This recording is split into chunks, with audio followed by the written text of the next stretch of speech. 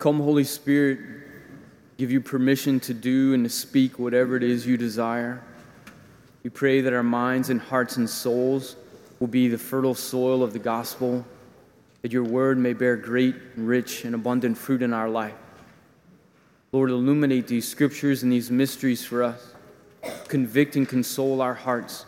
Speak, Lord, for your servants are listening.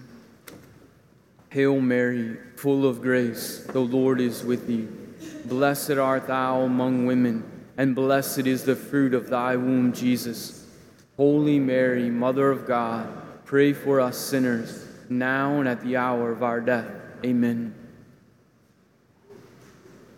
You ever feel like you're kind of get stuck in a spiritual rut? Just kind of trying to move forward and maybe exerting a lot of effort and just getting discouraged, or maybe you've been cruising for a while and all of a sudden you just kind of fall off the track. There's this interior battle, this spiritual battle going on. Well, if you haven't, then wake up, right? Because it's happening to us all. We're all in this spiritual battle. But if in particular right now, like you're like, in this moment, I'm just this longing to move forward, this effort to move forward, but nothing is progressing. Then the question that I want to ask all of us today is, what is our current relationship with Mary like? As we're journeying now in this 4th week of Advent, which is going to be really long, like a day. We've been journeying with Mary. And maybe if we feel like we've been longing to prepare for Christmas and stuck in that rut, then our question is, what is our current relationship with Mary like? Now, you may be thinking to yourself, okay, Father, here we go again, another Catholic giving way too much credence to Mary, giving her way too much influence. You know, what's going on here? And that's not it at all. I mean, none of us have any spiritual grace or power or movement. The Lord can't use us without Christ, including Our Lady. So anything that passes through her hands and her heart comes from Jesus, empowered by the Holy Spirit. But the Lord loves to use mediators. God loves to use people. If you don't believe me, read the Bible, right? It's just over and over and over again. The Lord's like, hey, you, I want to do some cool things through you. Go over there and do it. No, I'm not big enough, strong enough, smart enough, whatever it is. He's like, perfect. The weaker you are, the more powerful I can be. And so this is particularly true with Mary. Now, we could talk about this and how Mary helps us in this spiritual battle in so many ways, but today I want to focus on one, Mary as the new Ark of the Covenant. Mary as the new Ark of the Covenant. Now, just a little review, like what even is the Ark of the Covenant? We remember the Exodus, the Israelites are in slavery. God tells Moses, hey, go get them. Moses is like, not me. And God's like, yes, you, go get them. And so Moses goes and all these things happen, right? And they're going out and they're set free. And on the way out, they take a pit stop, right? And God's like, hey, Moses, come up the mountain. I'm going to give you the 10 Commandments. So the Lord makes this covenant with his people, giving them his very word, establishing this deep relationship with them. And at that same time, he says, this is what I want you to do. I want you to build a tent. I want you to build this tabernacle. Because there's not currently a temple for them. So this place of meeting God, this place of worship and communion with him, he says, I want you to build a tent so that you can take it with you through the journey in the desert on the way to the promised land. And the central piece of this tabernacle, the central piece of this meeting tent was the Ark of the Covenant. And if you read the scriptures, there were a very specific way that God told them to build it. Then he put something in it. This is where I want you to keep the 10 Commandments, where the word of God would be housed. And then what God says, then I will overshadow the ark. If you remember in scriptures, the glory cloud, right? This was God showing his mysterious presence, a cloud in the day and a pillar of fire at night. And that when the cloud would move, right, then that's when they would pack up their camp and begin moving across the journey of the desert. And when the cloud would remain still, they would stay, and the Lord protected them, and his presence was there. in the ark. The ark was that place signifying where God and his people would be in communion with each other. Now, another key part of this is that they had to fight a number of battles as they were going across the desert, getting into the promised land. And if you read the scriptures, when they went into battle with the ark, they won. When they went out the ark, they got their tails whipped. Reminding us, right? If we try to fight on our own, we're going to get our tails whipped. If we rely on the power and the presence of the Lord, then he will overcome with us and for us. Now, what ends up happening, right? They get to the promised land, they build the temple, they have the ark in there, but then trouble arises, exile, destruction of the temple, and the ark is lost, right? Until Indiana Jones finds it. Praise the Lord for Indiana Jones. But the ark is lost, and that's what this whole movie is about. Like, where's the lost ark, right? What's in this? For the people, they come back from exile, they rebuild the temple, but there's no ark.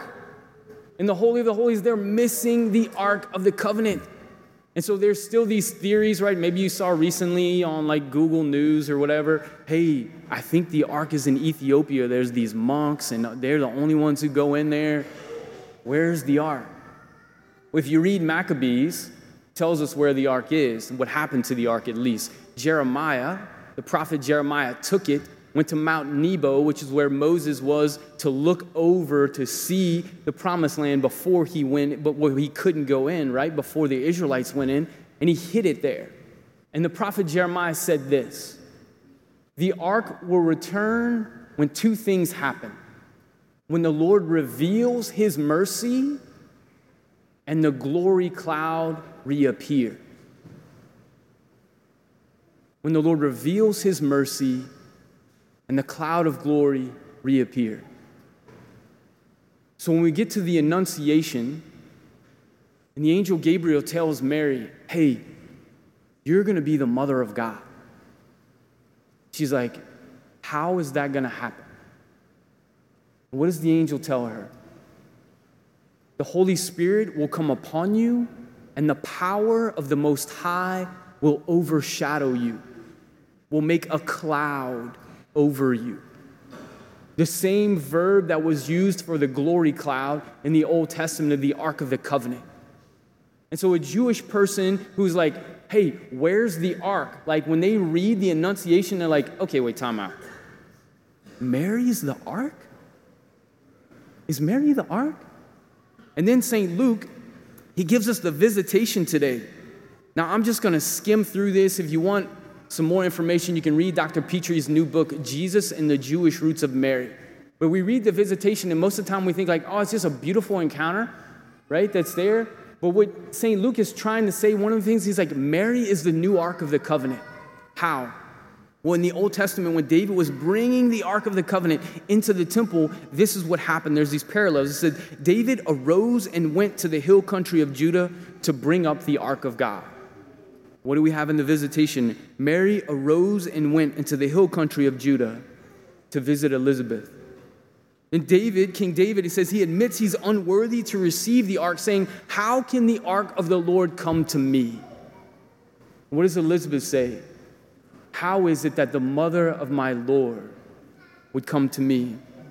And then David, when he was in the presence of the ark, he literally leaped for joy and he shouted in praise of God. And so John, what does he do? He leaps in his mother's womb, in Elizabeth's womb, at the sound of Mary's voice, and Elizabeth shouts with joy in proclaiming the Lord. And there's more details here, but more to show us that Mary is the place where the Lord is coming to make his presence known, to be with his people. She is the new ark. She's the new tabernacle. You know, the word of the Ten Commandments were in the old ark, and the word of God made flesh is in the new ark of Mary. So today, maybe if you're stuck in a rut spiritually and feeling like you can't move forward, are you going into spiritual battle with the ark or not? Are you holding the hand of Our Lady as you seek to try to grow in faith and in virtue and in holiness? Because if we're going by ourselves and not going with the Ark of the Covenant, then we're missing out on a really beautiful gift and power that the Lord wants to give us. So I want to encourage you, if it's been a while since you've prayed the rosary, I want to just a little bit of a little homework, right? A little end of Advent, beginning of Christmas homework. Just pray 1 decade of the rosary for the next month. It's been a long time since you've prayed the rosary. Pray 1 decade of the rosary every day for the next month. And if the Lord inspires you to pray your entire one, do so. And do so with like a meditation on the scriptures, a rosary meditation on the scriptures. Why? Because Our Lady helps us understand the life of Jesus. And if we go into this spiritual battle with the Ark of the Covenant, then the Lord will overcome. I guarantee you something in your life will change. Guaranteed. Are you, am I stuck in a rut? Then let us take with us the new Ark, Our Lady. Why? Not because, like, the Ark of the Covenant wasn't cool. I mean, it looked cool, right? But the thing that made it powerful was God's presence. And so our Lord is present in Our Lady in a uniquely powerful way. This is part of the grace of Christmas, that she is a vessel of Christ and the power of the Holy Spirit. Let us take her with us every single day and watch the Lord perform miracles in our journey through the desert as we enter into the promised land of this unique and powerful relationship with our Lord. Blessed are you among women, and blessed is the fruit of your womb. And how does this happen to me, that the mother of my Lord should come to me?